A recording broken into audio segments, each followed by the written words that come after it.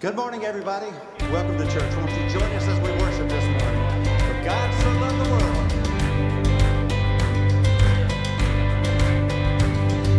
Come all you weary, come all you thirsty, come to the well that never runs dry. Drink of the water, come and thirst no more. Come all you sinners, come find his mercy, come to the table, he will satisfy. Drink of his goodness, find what you're looking for. For God so loved the world that he gave us his one and only Son to save us. Whoever believes in him will live forever. Oh, oh, oh, oh,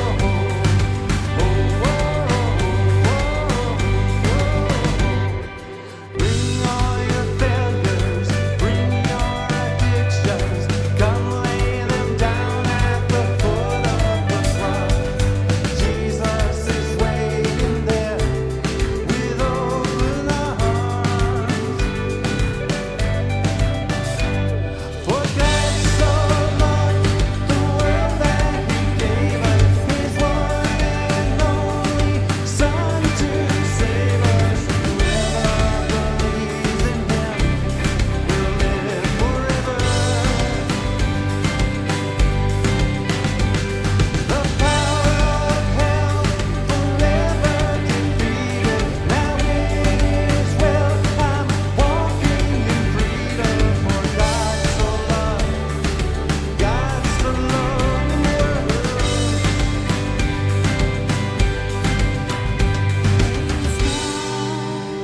Praise God, from whom all blessings flow. Praise Him for the wonders of His love. Praise God, for whom all blessings flow. Praise Him, for the wonders of His love, His amazing love.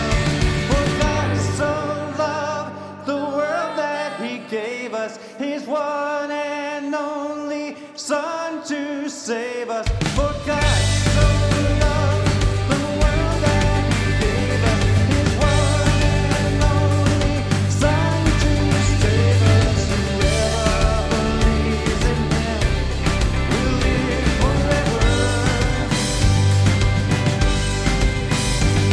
The power of hell forever defeated. Now it is well, I'm walking in freedom. For God so loved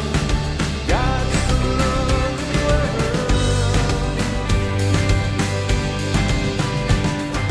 Bring all your failures, bring your addictions, come lay them down at the foot of the cross. Jesus is waiting, God so loved the world. Amen. You may be seated.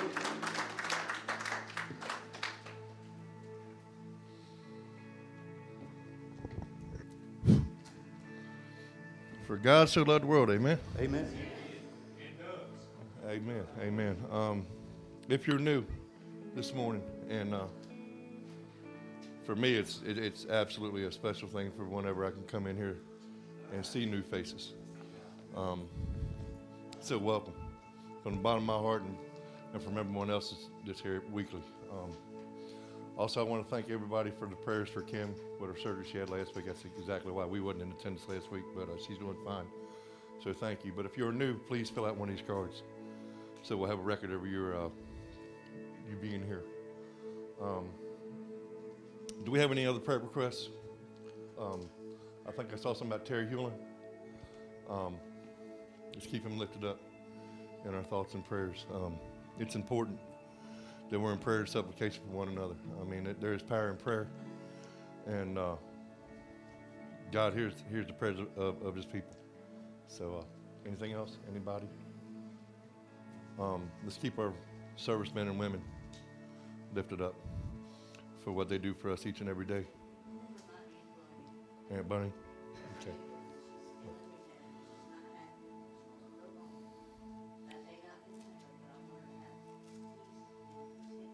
Amen. Amen. Just pray for everybody with COVID, still going on. There's a light. We know who the light is, but there's a light in this tunnel, in this test that he gives us. So let's remain strong in the faith. Miss Debbie sent me a message just a while ago and wanted to thank everybody for the prayers and everybody that used test all came back great. Hallelujah. Amen. Amen. So let's keep Miss Debbie and her family lifted up. Carl Tyner, Joe Tyner, keep him lifted up. Miss Ella Olivera, Miss Sheila. Just all our church family who's not here. Because when one of us is out, it's a void and there's a missing. I mean, so remember our tithes. We tithe in the back, the boxes. If not, you can go on www.bridgenc.com, click on the gift tab, and leave your weekly tithe there. So with that, we'll go to the Lord in prayer. Brother Michael, you want to lead us to him?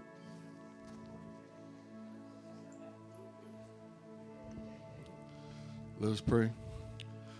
Dear Lord Jesus, we want to thank you, Lord, for another day, Lord, another opportunity to come to your house, Lord, to worship and to serve you and to praise you, Lord. We glorify your name, and Lord, I ask that you be with those names that were lifted up, Lord, and prayer requests, that you honor them, Lord, and that you give them all the things that they have need of at this time, the healing.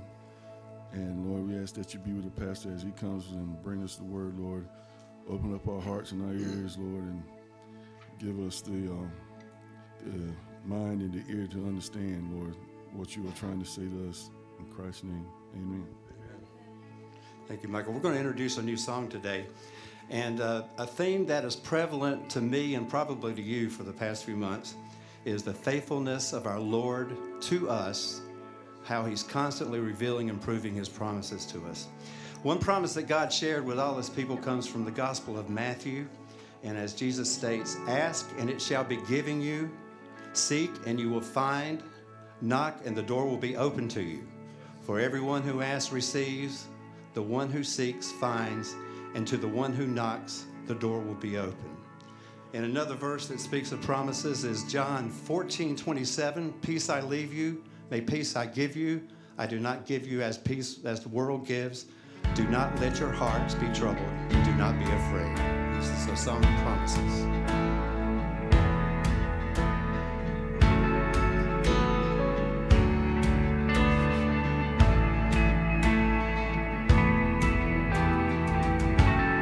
God of Abraham, you're the God of covenant, faithful promises. Time and time again, you have proven that you do just what you say. Though the storms may come and the winds may blow, I remain steadfast and let my heart learn that you speak a word, it will come to pass. Great is your faithfulness to me. Great is your faithfulness to me. From the rising sun to the setting sun, I will praise your name. Great is your faithfulness to me. Oh, yeah. Seasons change, you remain the same. Oh, pass away, your word remains the same. Yeah, your history can prove there's nothing you can do. You're faithful and true. Though the storms may come and the winds may blow, you remain steadfast. And let my heart learn, when you speak a word, it will come to pass. Great is your faithfulness to me. Oh, great is your faithfulness to me. From the rising sun to the setting sun, I will praise your name. Great is your faithfulness to me.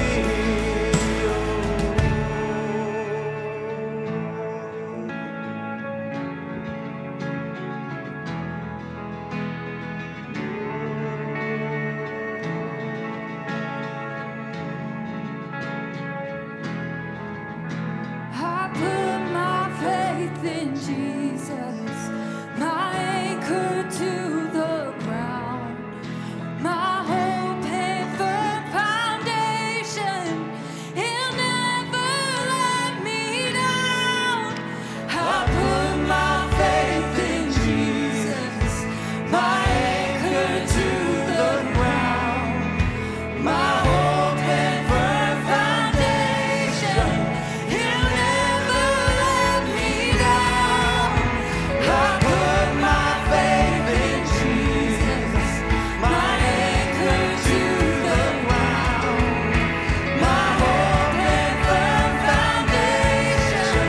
He'll never let me down.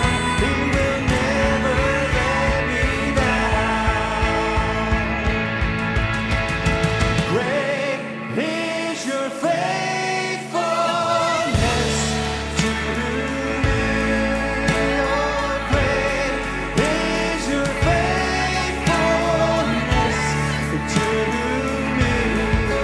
From the rising sun to the setting sun, I will praise your name.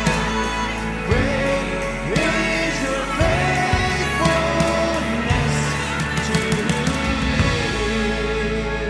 Great is your faithfulness to me.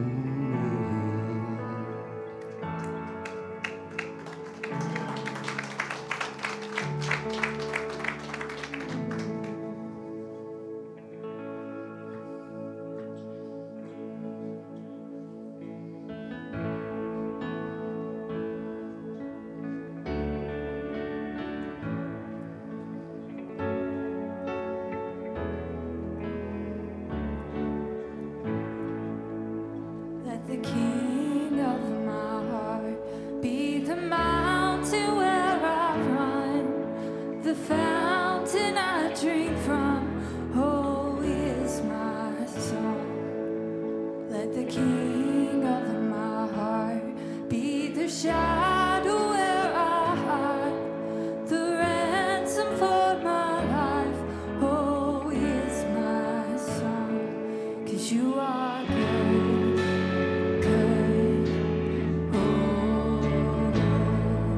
you are good, good. Oh, you are good, you're good. Oh, you are good, good. Oh,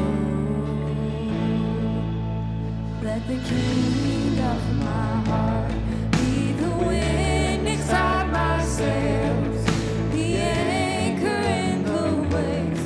Oh, he is my song. Let the king of my heart be the fire inside my veins, the echo of my days. Oh, he is my song. Let the king of my heart be the wind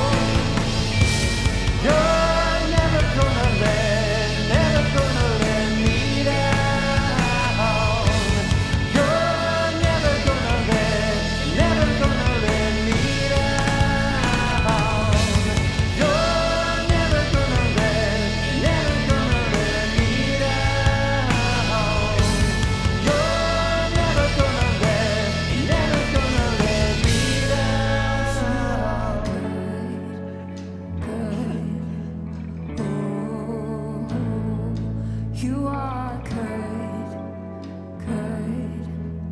Oh, when the night is holding on to me, God, you're holding on.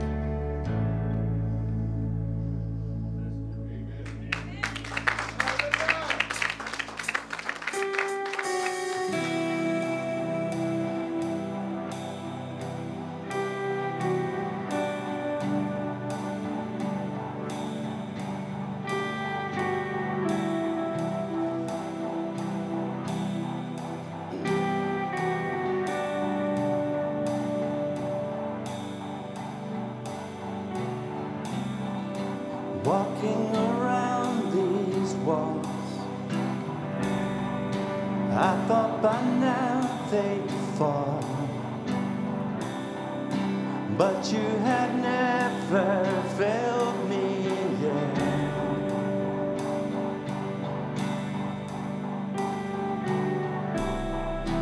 Waiting for change to come, knowing the battle's won. For you have never failed me yet.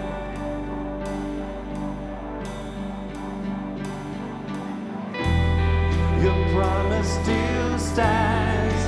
Great is your faithfulness, faithfulness. I'm still in your hands. This is my confidence. You never failed me yet.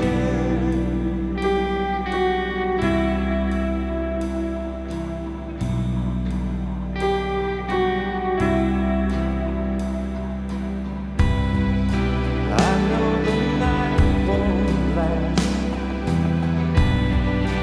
Your word will come to pass.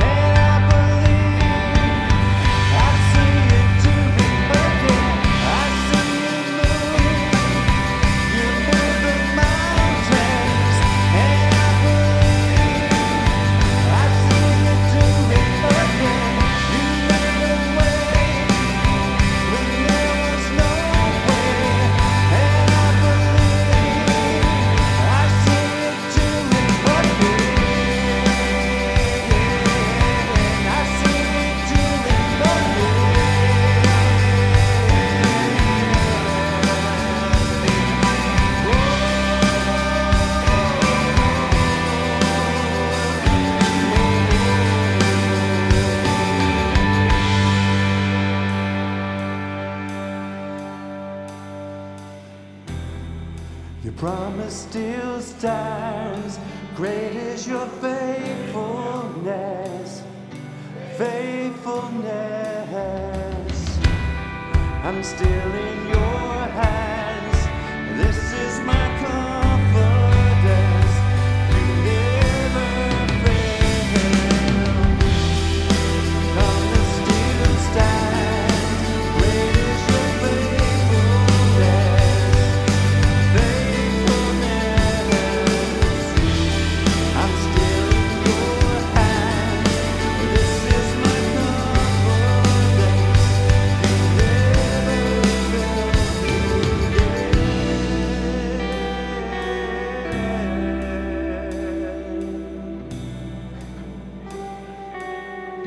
Oh, you've never failed me yet. I never will forget. Lord, you've never failed me yet. I never will forget.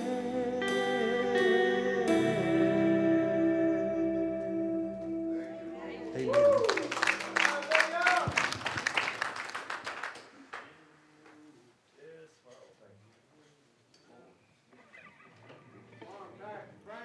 He never has and he never will. Amen, buddy.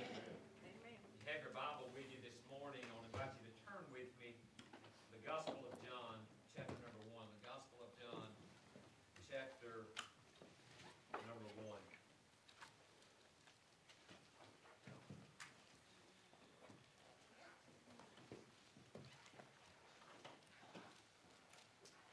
This microphone works better when you turn it on, doesn't it? Guys, I want y'all to know all of the problems that we have with this microphone, it's not the sound, guys. It's me. I don't know what it is about me and technology. I just can't seem to get along with it. But thank God for it. You know, let's give a hand to those guys that work in our sound booth and make our services available online. Amen. Amen. We are certainly blessed beyond measure with the talented, gifted people that God has given us here at the bridge. I really want to focus our attention on one verse in John chapter number 1, and that is verse number 16. John pens under the inspiration of the Holy Spirit and of His fullness have we all received in grace for grace. Father, we are so thankful for the privilege to be able to call ourselves children of the Most High God, joint heirs with Christ, members of the family of God. Father, we know that this is because of your grace, not by our doing, but by yours. And Lord, as we open up your word this morning, I realize my every inadequacy, my inabilities.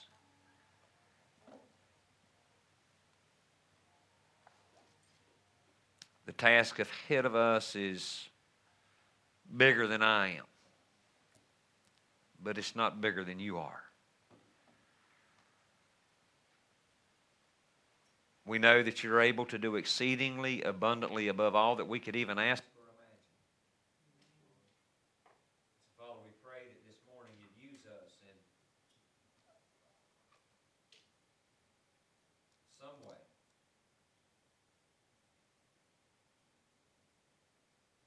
to shed light on this great subject of your grace. In Christ's name we pray. Amen. I knew it. It's just too good to be true. Does it need batteries? Yes, I need batteries. Are there some up here? I told y'all, it's not them, it's me. That's just the devil trying to hinder God's word. You need to go away,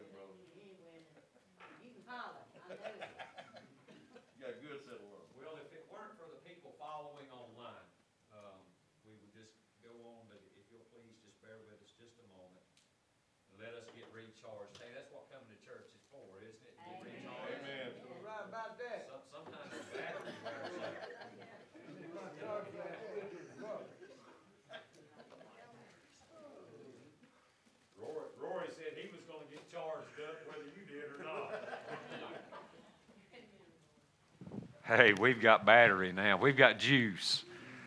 Like at Energizer Bunny, we're just going to go on and on and on and on.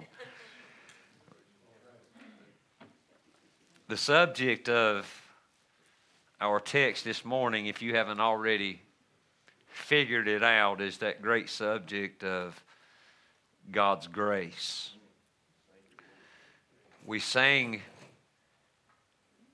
just a moment ago about the ability, the freedom that we have to bring all of our addictions and all of our failures and lay them down at the cross, and there we will find Jesus waiting with open arms. That's what grace is all about. God, help us to get over the idea that we need to be bringing God our best, because our best is but filthy rags, according to Isaiah. It's okay for you to bring God your brokenness, your pain, your sorrow, your suffering, and your failures. That's what grace is all about. Grace is for prostitutes and prodigals. It's for Pharisees. It's for both sinners and saints. You were not in a place when God saved you that you weren't in need of grace. And could I submit to you that you've not come to a place in your Christian journey that you no longer need God's amazing grace? It's a small word, only 5 letters. But in all of its smallness, it's very complex and deep. Many have been the attempts to define this word grace. Schofield defines the word as God's unmerited favor, in that it's that glorious act whereby God gives to us that which we do not deserve, we cannot afford, and we can never acquire by our own achievements. Some have even used the acronym for the word grace to try to communicate to us its benefits and its blessings. The acronym being God's riches at Christ's expense. That's a pretty good definition of the grace of God. But as we contemplate the very truth, the reality, the existence of God's grace, it seems that we cannot seem to fit it into any type of box. It's a difficult word to grasp the whole concept of. In fact, I'm almost satisfied that this side of eternity will continue to glean bits and nuggets and jewels about this word grace, but never fully understanding all of the concepts that apply to it. I think that when we try to put grace into a box under the thumb of our theological understanding, it breaks the box, much like the alabaster box of ointment that was poured out so graciously upon our Lord. Even the human language breaks down when trying to communicate this 5-letter word that we call grace. I think the ancient hymn writer understood the difficulty in defining and communicating such an amazing truth and just come to the conclusion to call it God's amazing grace. That's a pretty good definition, isn't it? Amazing grace, how sweet the sound that saved a wretch like me. I once was lost, but now I'm found, was blind, but now I see. Grace cannot be contained or constrained.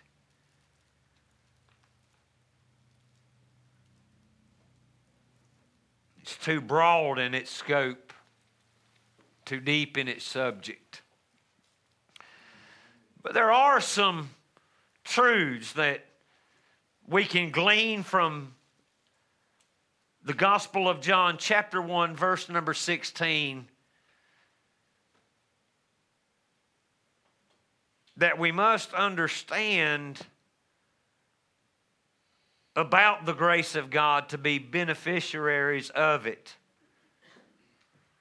Now, mind you, God speaks to me in simple fashion, and these are simple, elementary truths. But though they are simple and elementary, they're profoundly amazing and powerful. Deep, deep as the ocean. First, I want to notice from our text that there is only one source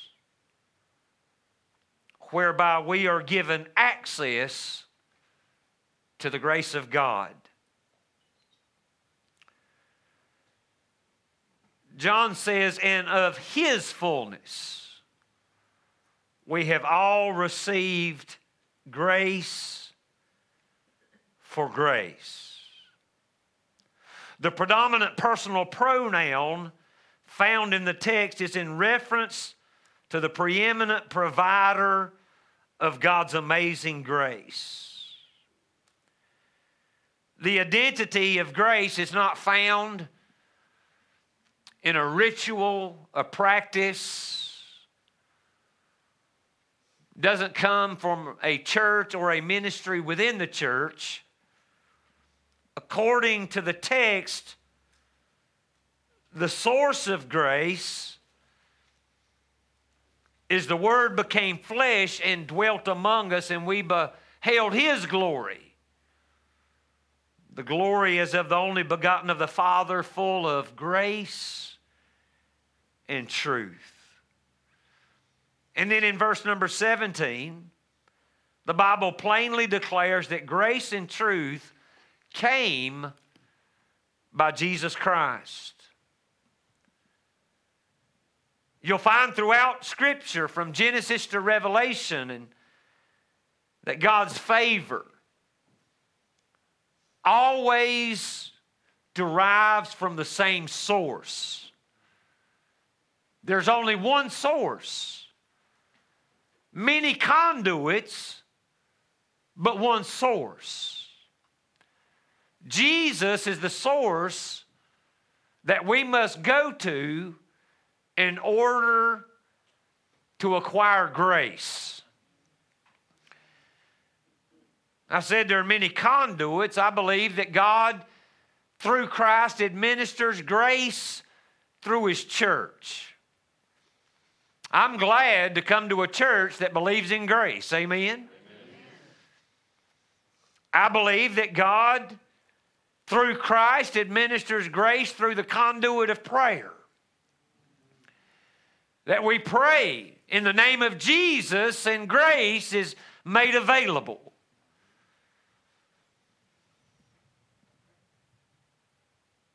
I believe that God administers His grace through people like you and through me.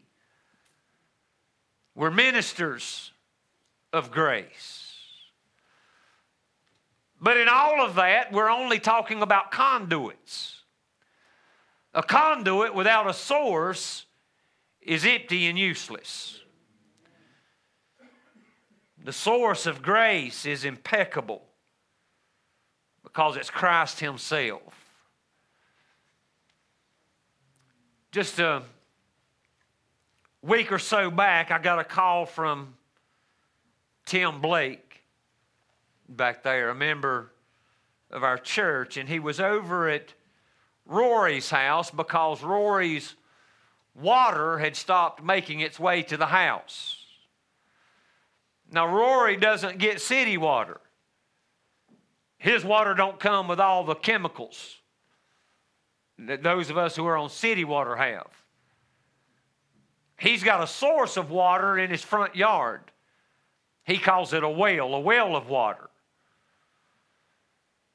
But something broke down, and the water wasn't making its way from the source to the house. And Tim called me. He needed some help figuring out why the water wasn't making its way to the house. And the first thing that we think about is wonder if the well went dry. Wonder if there's no water in the source. But what we found out, Joel, was there was nothing wrong with the source. The breakdown was in the conduit.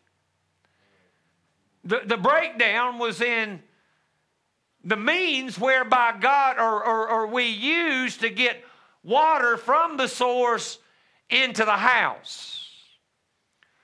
Conduits are bad to break down.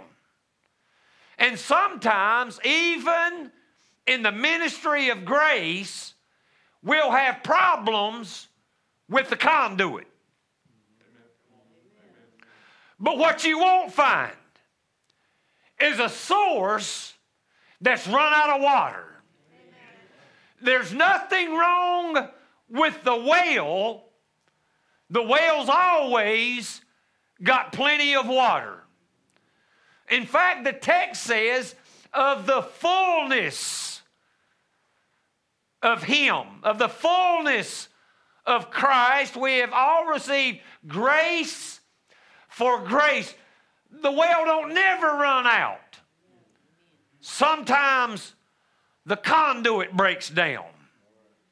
Now here's a problem, is that sometimes people won't connect to the source because they see all of the problems with the conduit. They won't receive grace because something's broke down in the church. They won't receive what they need from the well because there's something wrong with the conduit. But here's the thing, friends. Broken conduits is what grace is all about.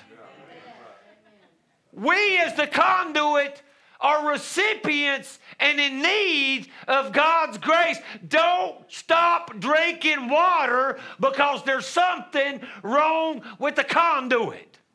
The source is always reliable, always dependable. It's through God's source, not His conduit, that we're able to receive the forgiveness of our sins. Paul penned to the church at Rome that believers are justified. Somebody say, I'm justified. Freely by His grace through the redemption that is in the church. No, through the redemption that is in Christ Jesus, through the redemption that is in the well. So we, according to the grace of Christ, are able to experience, to acquire, to receive the gift of God's forgiveness. Boy, isn't that good news? Because whether you recognize it or not, all of us need it. To the church at Ephesus, he wrote that by grace you are saved through faith. Not by what we do, but by what God has done in sending His Son into this world, a measure of His grace. But not only do we receive the forgiveness of God through the grace of Christ, but through the grace of Christ, we have access into the family of God. Boy, I'm glad I'm forgiven. Aren't you? I'm glad God was able to say, you are justified by the grace of my Son. But boy, I sure am also glad that He didn't forgive me and set me out to live the rest of my life all by myself. I'm glad He didn't put me in a business or an organization, but rather He put me in a family by the grace of Christ. In verse 10, the Bible says, He was in the world, and the world was made by Him, and the world knew Him not. He came to His own, and His own received Him not. Now, we're going to come back to that. But where I want to get to right here is to them, but as many as received Him, to them gave He power to become the sons of God. Boy, isn't that some good news? Those who have received Christ have been given power. The word is exousia in the Greek.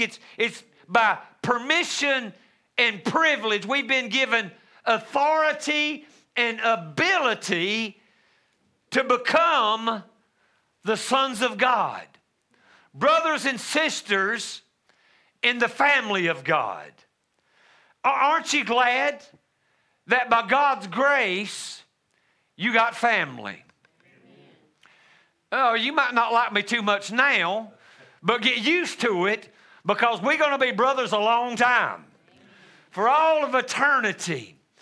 Listen, He's speaking to the church universally, but brings us into one family, the family of God. And that's a measure of God's grace. Now, I've asked you before, but I'm going to say it again. Isn't it true that in all of our biological families, our moms and dads and brothers and sisters and aunts and uncles and especially them cousins and in-laws and outlaws, aren't there some that if you're honest with God and honest with yourself, you'd like to cut them out of the family tree? Come on. We've all got them.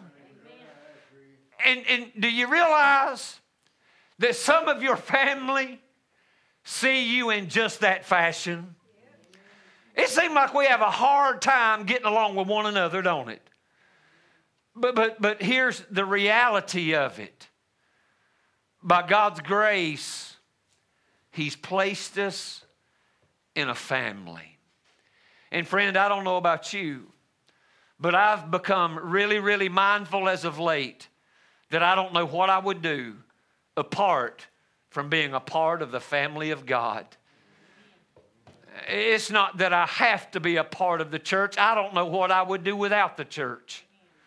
We need one another, and God has made a family, a familial relationship through the grace of Christ. Thirdly, by the grace of Christ, we have been granted access to fellowship with God. John deals with this in the first book of John. In chapter number 1, he deals with this fellowship, this idea of fellowship with the Father. John says, that which we have seen and heard declare we unto you. Now, he's talking about Jesus, that John's saying, we not only saw Him and heard Him, but we touched Him and we handled Him. And that we have seen and heard declare we unto you, that you may have fellowship with us. There's the family. But truly, our fellowship is with the Father and with His Son. So John wants us to understand that it's by Christ and the grace of Christ that we can have fellowship with the Father.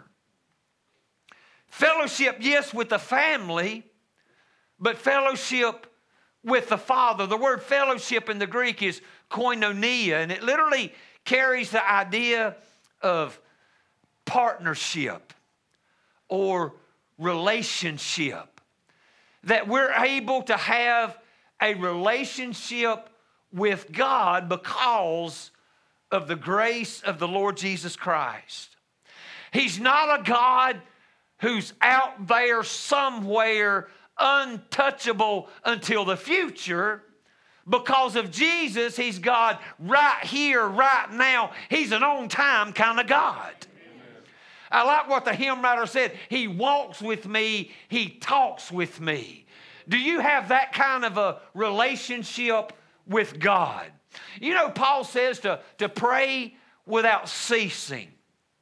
He's not saying that we're always to be like this by our bedside praying to God, but rather our day-to-day life as we're walking and working and living throughout the day, every day should be a constant communion and relationship and communication with our Heavenly Father. Hey, it's not all about showing up and giving Him glory on Sunday. In fact, if you don't praise Him on Saturday, it's probably going to be ineffective worship come Sunday. So we have relationship with God through the grace of Jesus Christ. Have you ever stopped for just a moment to think about how far it must be from here to heaven? I mean, it's thousands and thousands of light years that we can see through the Hubble telescope, but we still can't get a glimpse of God's glory in heaven. But you see, we don't have to wait till we get to heaven because Jesus, by grace, has brought heaven down to us. The kingdom of heaven is, not will be, at hand. So we need to understand that grace is more than just the experience of salvation. It's grace for every area of day-to-day life. Now we know, according to Scripture, that nobody's getting to heaven apart from grace. For it is by grace you are saved through faith. Grace, that unmerited, undeserved, unearned provision of God. That act whereby God gives us what we do not deserve, we could not afford, or never acquire on our own. That's grace. Now, that's a hard concept for all of us, if we're honest with ourselves, to get our mind around. But because we live in a world that's consumed and governed by the idea you get what you earn. And by the way, that's a good principle. It's a biblical principle. Did you know that the Bible says if a man will not work, neither? Oh, you did know that, didn't you? So it's definitely a good principle to apply to our day-to-day life while here on earth. Problem is that principle won't get you to heaven. For it is by grace that you are saved. And we have a hard time getting our minds around this idea of getting something for absolutely nothing. Think about it this way. If you were to give God something worthy of your admittance into heaven, what would that something be? Boy, it just all falls apart right there, doesn't it? But because there's not enough money in my bank account. And there's not enough good in my life. Paul, one of the godliest men in all of the Bible, said, there is no good thing that dwelleth in me, that is in my flesh. You know what we need to come to grips with, Joel? is this idea, this truth, that no matter how godly you are on the outside, it doesn't deal with the problem you have down on the inside. And Paul says, in my human nature, there's not one good thing that I can bring to God and say, okay, here it is, let me in. It's a difficult concept. In fact, D.L. Moody was preaching on the subject of revival in a mining town church. There was a miner that approached Moody after the service, and he said, I'd love to believe what you preach, because I would love nothing more than to believe that God can forgive all of my sins. But I just can't believe that all it takes is for me to turn to Him and He will forgive me. Amen. And D.L. Moody says, well, why do you have a problem with this truth of grace? To which the miner replied, it's just too cheap.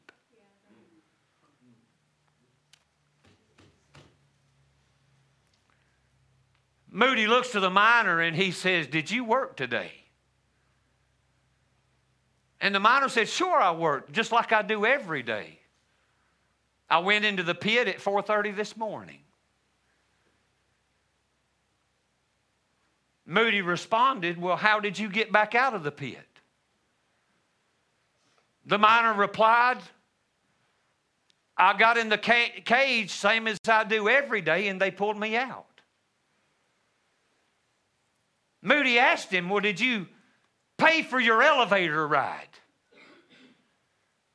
The miner laughingly said, no, I didn't pay for the elevator ride. I just got in and they pulled me out. And Moody said, well, how could you trust in the cage if it was so cheap? To which the miner responded, oh, the elevator's not cheap.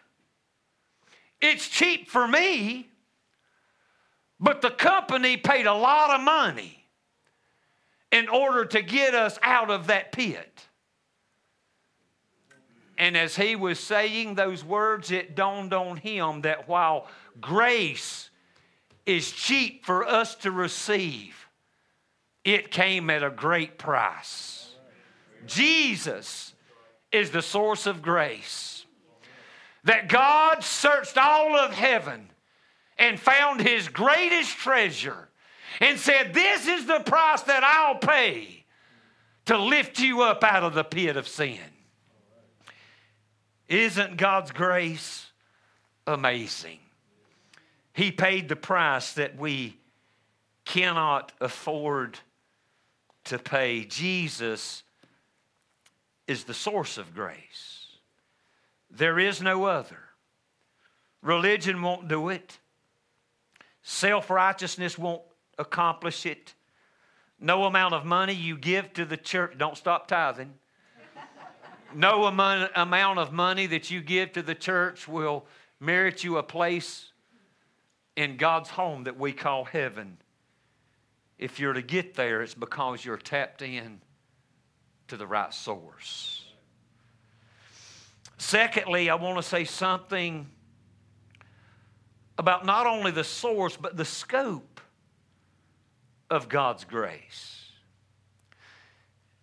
Now, the source speaks to the access, but the scope of God's grace speaks to the availability of it.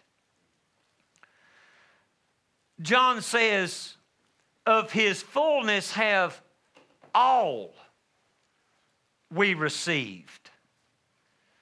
Do you know what the word all means in the Greek? Yeah, same thing it means in the English. It means all, each and every one, culminated together, all. What I want to take away from this phrase, all we, is that grace is not distributed according to social standards.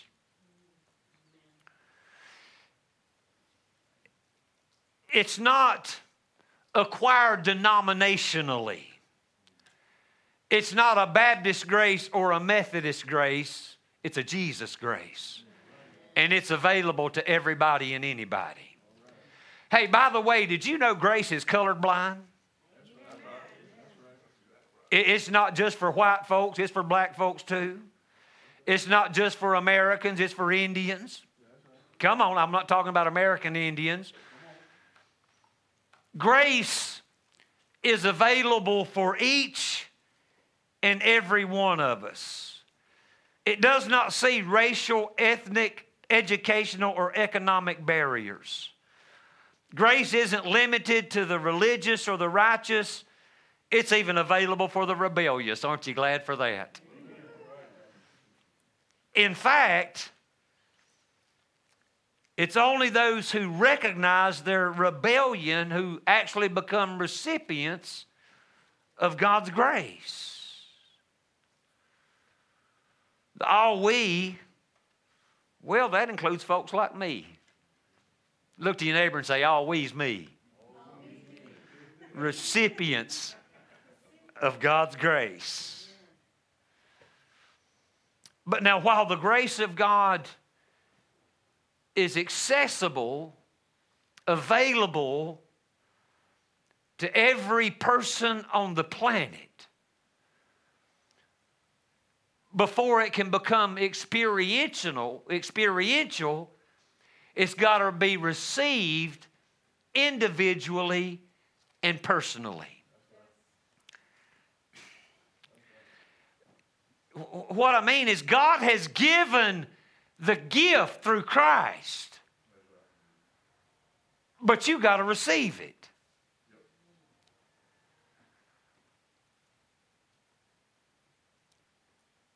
Every Christmas at our house, we go all out, my wife and I, in trying to select gifts for our children. And we go out and we purchase those gifts. And by the way, they ain't cheap. And if any kids is watching today, please, come Christmas, don't spend more time playing with the cardboard than you do what's inside of it. That's an insult to your parents. But we wrap them up and we place them under the tree. Now, it was a blessing to us because we were able to purchase the gifts and make them available to our children. But until Blair comes to our house, comes to our tree that we provided, and unwraps the gift that we gave to her, then it's no benefit to her whatsoever, no matter what a blessing it was for me and John to purchase and pay for and present to her. And you see, that's the way with God's grace. God wrapped up His greatest gift. God wrapped God in a robe of flesh and placed Him not under a tree, but on a tree. And says, here He is, the greatest gift that I have to offer. But you got to come get Him. You got to receive Him. You got to unwrap Him. You've got to take ownership of the gift that I'm giving you. Now, boy, it's fun at our house because we don't get real orthodox in it. I mean, we just go to ripping stuff open and letting paper fly. It's a mess when we get done on Christmas morning at our house. But not so with God. But because while we have many ways of opening gifts, y'all know what I'm talking about? My wife ain't like me. I rip the paper off. I mean, I don't care about the box. I'll rip the cardboard, the bows, leave a pile of... My wife's sitting there peeling each piece of tape off. When she gets done, she's folding up her paper and sticking it back in the bag. She's organized and structured that way. So, by the way, is God. There's only one way to unwrap His gift. You see, you don't receive His gift your way. However you want to, whatever you think feels good and looks right and is acceptable in your sight. No, to receive God's grace. Wouldn't you like to know how to do that? How to receive the forgiveness of God. How to receive fellowship with God. How to get into the source. How to drink from the very well of God's grace. We've been given access to it. It's available, but how do we get a hold of it? Don't miss this. For it is by grace that you have been saved. Here it is. Through faith. Oh, wow, preacher. Are you serious? It's that simple. I can have grace by just believing. You mean I don't have to do religious calisthenics? Pray all of the right prayers at all of the right times? Join the church? Pay tithes, go to Sunday school, read my Bible? You mean I can have grace apart from all of that stuff that I can do? Well, that's what Paul said. No, that's what God said. For by grace you are saved through faith. In other words, if you want to receive the grace of God, all you have to do is stop calling God a liar. Now listen, most of us have already experienced saving grace. Okay, 2 or 3 of us have. That is, we came to believe, accepted that all we had to do was believe that God so loved the world that He gave His only begotten Son, that whosoever should believe in Him should not perish, but have everlasting life. It was that simple. It was that easy. That's how I got saved. How about you?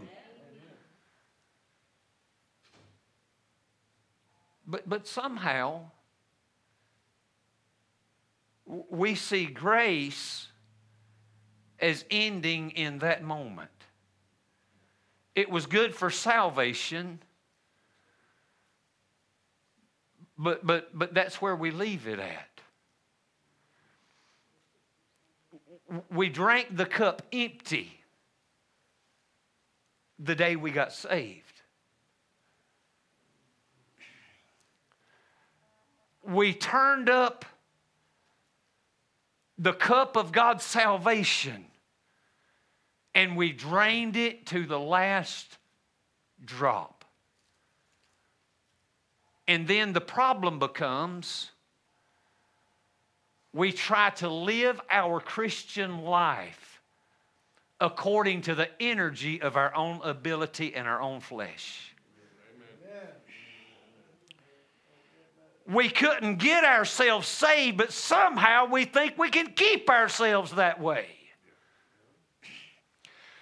We couldn't get ourselves into the family of God, but somehow we think that we can serve God in and of our own strength and our own ability. And therefore we wear ourselves out trying to live a life that can only be lived by God's grace. You see, grace isn't only for salvation. At least not only. It's grace for salvation, sanctification, and glorification.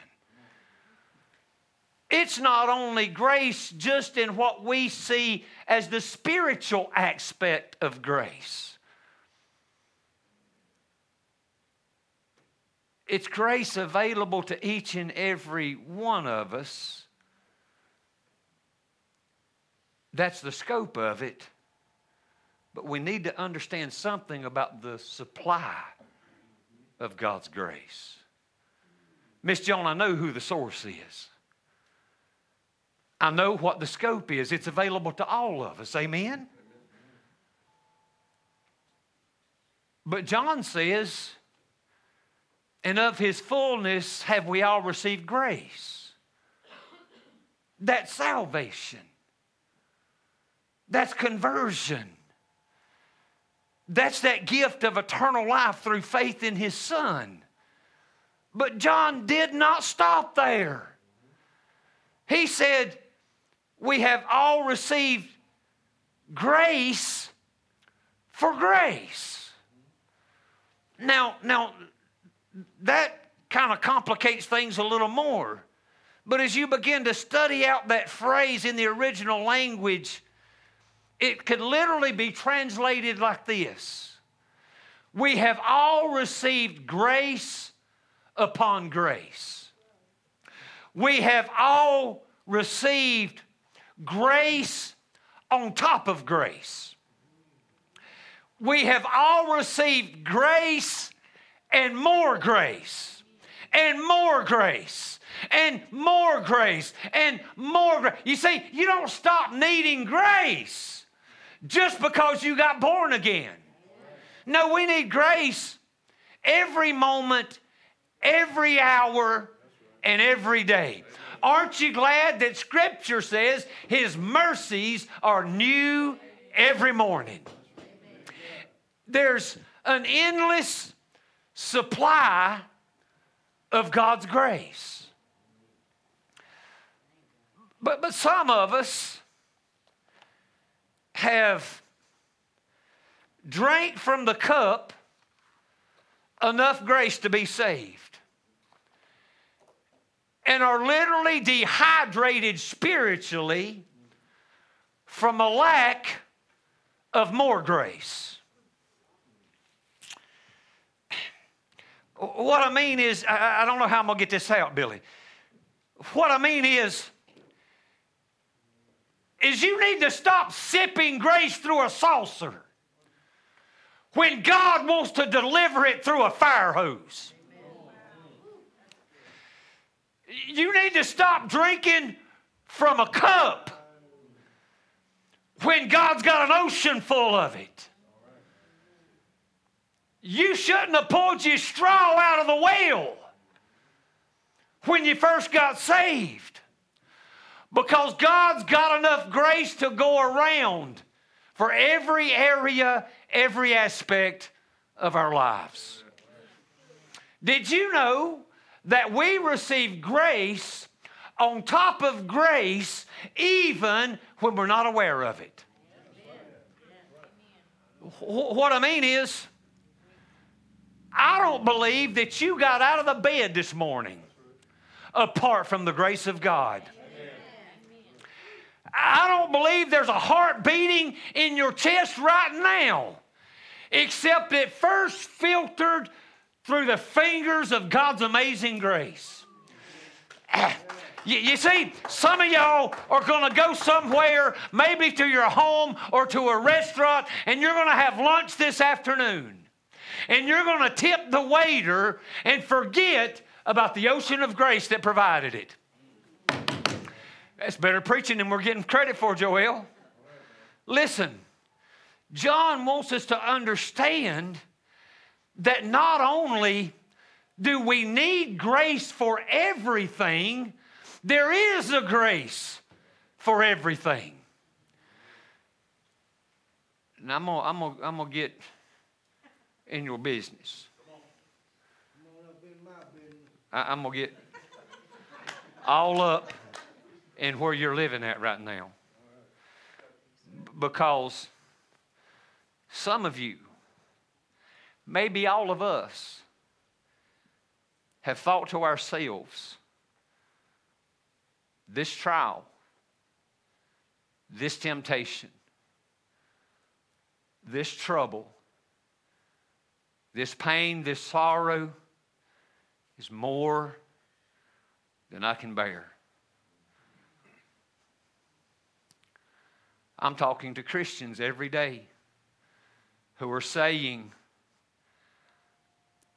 I'm struggling with this addiction and I just cannot overcome it. Right there, stop. You just called God a liar. Paul said, God has a purpose in your pain. God has a design for your trouble. God has a plan for even your temptation to sin. Did you know that temptation doesn't always come from the devil by himself? You see, some of you are giving the devil credit for what God's doing.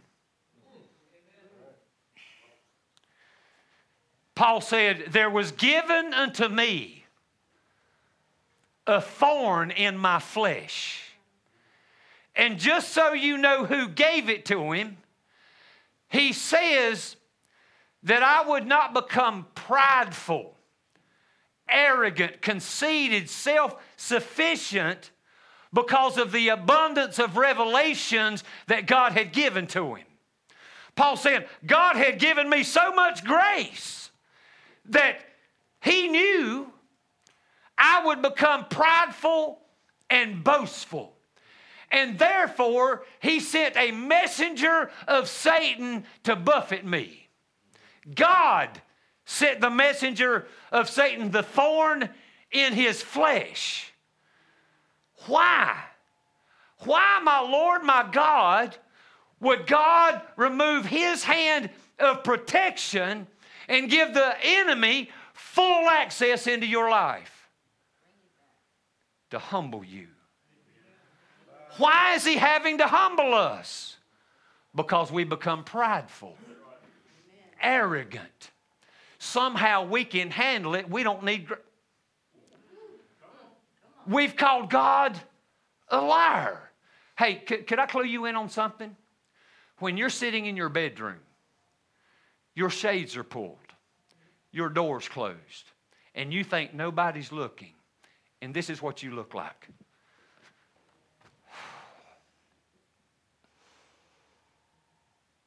You know what that is?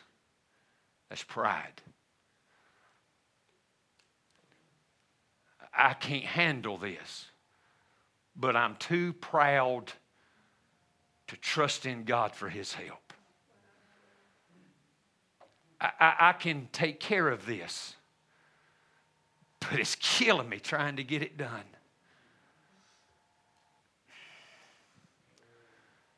There was given a thorn in my flesh, that is the messenger of Satan to buffet me. And I prayed 3 times. How many times have you prayed for God to remove that temptation? How many times have you prayed for God to take you out of this trouble? How many times have you prayed for God to fix the situation and the circumstance that you find yourself living in, and it seems like God ain't answering your prayer? Paul said, I prayed it 3 times. Could it be? Could it be that God is trying to show you just how much we as believers, as Christians, as followers of Christ, need his grace, not yesterday, but right here, right now?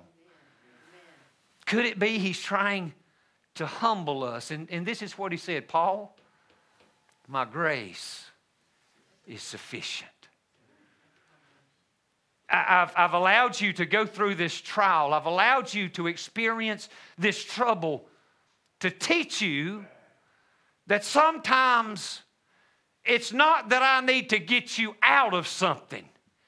It's that I need to bring you through something. Because there's something coming in your future that if I don't bring you through what you're going through right now, you will not be prepared for the temptation, the trial, the struggle that's just over the bend, just around the corner. My grace is sufficient in what you're going through right now. Cling to it. Hold on to it. Trust me at my promises.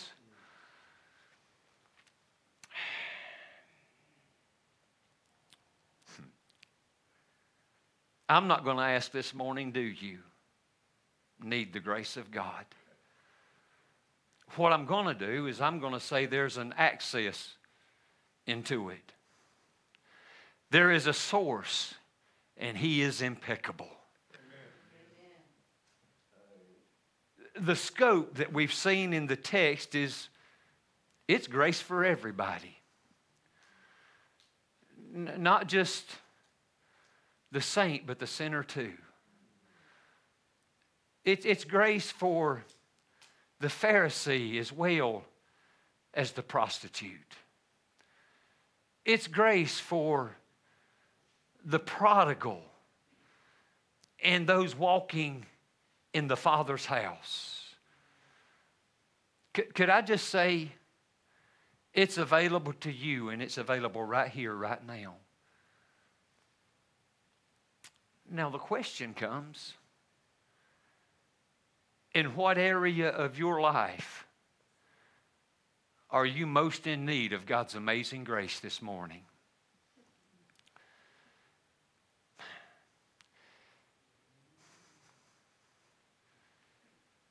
I'm talking to couples who are fighting tooth and nail to save their marriage. And I want to submit to you this morning that God's grace is sufficient for your marriage. I'm thinking of parents this morning whose hearts are ripped out over the lostness of their children. And I want to say to you, Mom and Dad, Grandma, Grandpa, God's grace is sufficient for the lostness of your family members. I'm speaking especially to Christians this morning that are struggling in their faith. Come on. Struggling in believing God's promises with everything that's going on around us. Oh, they believe in grace, but it's been a while since they've experienced it. Because you see, while God's grace is unchanging, our faith shifts. Jesus said to His disciples, I have spoken these things unto you that your joy might be full. Now, where does faith come from? My Bible says faith cometh by hearing, and hearing by the Word of God. So, here it is, friend. If there is an absence of joy, there's an absence of faith. And if there's an absence of faith, there's only one way to increase it. I'm sorry, two ways. Two ways biblically to increase your faith, that you might receive the grace that you so desperately need this morning. The disciples were unable to operate in the grace of God and perform miracles that they had in the past. And they asked Jesus, why weren't we able to cast out this devil? We did it before, but we can't do it now. We used to be stronger in our faith and stronger in our grace. Why is it that we don't have the power today that we used to have? And Jesus said, your faith. It's your unbelief. It's your lack of faith. And it wasn't that they didn't have any faith. They just didn't have enough faith for the situation in front of them. And you see, it's not that you don't have any faith, but that situation, that circumstance is overwhelming you because your faith is weak. And so they prayed to Jesus and they said, Lord, we believe. Help our unbelief. Increase our faith. And boy, that's a good prayer to pray. If you're struggling in this area of grace, that's where you need to begin, is pray that God will increase your faith, that Christ will increase your faith. Because listen, your faith doesn't derive from self. You can't work it up. It's a gift of God, not of works, lest any man should boast. So it comes from God. But when you pray for it, when you ask God for it, be ready to do what He requires of you to get it. I mean, wouldn't it be great if God would just open up your head and pour in more faith? But that's not the way it comes. When we pray and we ask Jesus to increase our faith, He says, faith cometh by hearing, and hearing by the Word of God. You want to increase your faith, your access to God's grace. Here's where you get it. Faith cometh by hearing, and hearing by the Word of God. We stand to our feet, our heads are bowed, and our eyes are closed.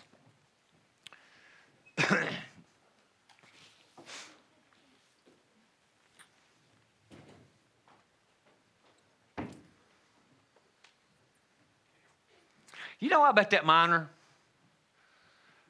sure was grateful that his company invested in an elevator to drag him up out of a pit every evening.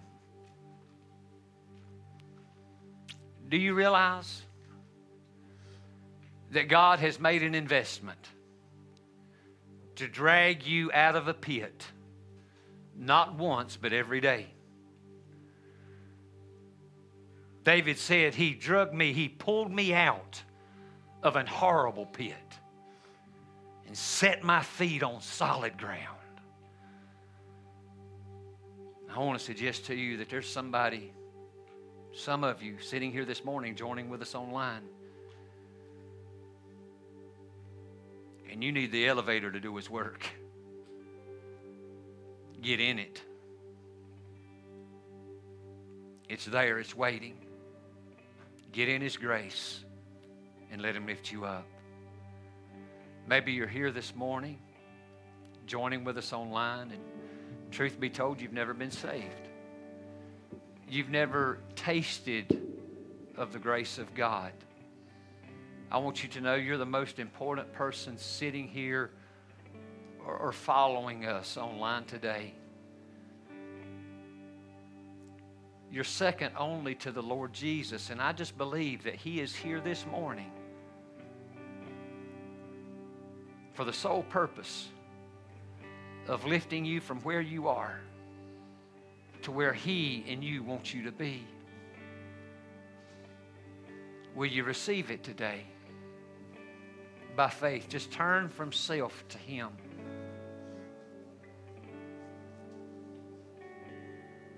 I'm going to ask Pastor Joel to come to the front.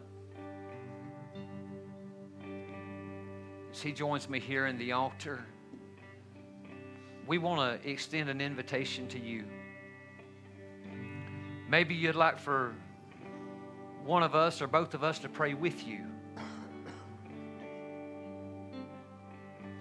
in regards to where you're at, where you're living at, what you're going through right now. Why don't you come? We would love to do that this morning. If you want to be saved, then right now, you need to understand that the Bible says, and it's true, it's so true, Miss Natalie, that it is really this simple, that if you'll confess with your mouth the Lord Jesus and believe in your heart that God has raised him from the dead, thou shalt be saved. And see, Billy, that's really the pit. That we are dead in our trespasses and sins. But as God raised Christ from the dead, he is our elevator to be raised unto everlasting life.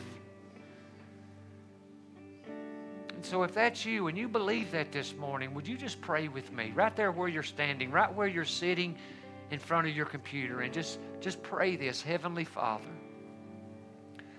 I acknowledge I need your grace. I admit I owe you a debt I cannot afford to pay. I've sinned against you, and I'm sorry. But I believe your Son paid my debt in full on the cross of Calvary. And so I receive the forgiveness that he so freely offers. By grace, send me your Holy Spirit to live inside of me, to make me more like Jesus, to help me live a life that's pleasing to you. Thank you for forgiving me and for saving me. In Jesus' name I pray. Amen and amen. As we begin to sing, why don't you come? Come receive the grace that God has made available. Come be lifted up from that pit.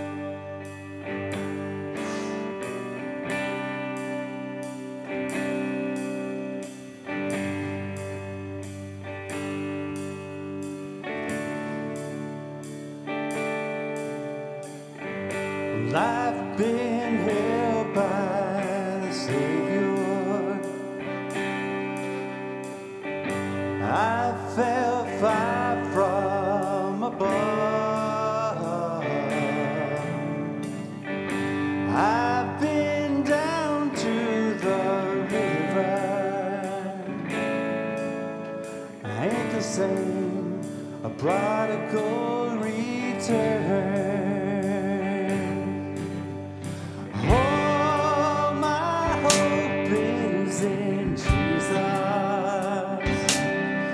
Thank God that yesterday's gone. All my sins are forgiven. Yeah, I've been washed by the blood. Well, I'm no stranger to this prison. Shackles and chains, but I've been freed and forgiven. Yes, I have. I'm not going back. I'll never be the same. Oh, my hope is in Jesus. Thank God that yesterday's gone. All my sins are forgiven. Yeah, I've been washed by the blood. There's a kind of thing that just breaks a man. Breaking down to his knees. God, I've been broken more than a time or two. Yes, Lord. And then he picked me up and he showed me what it means to be a man. Come on and sing now. Oh, my hope is in Jesus.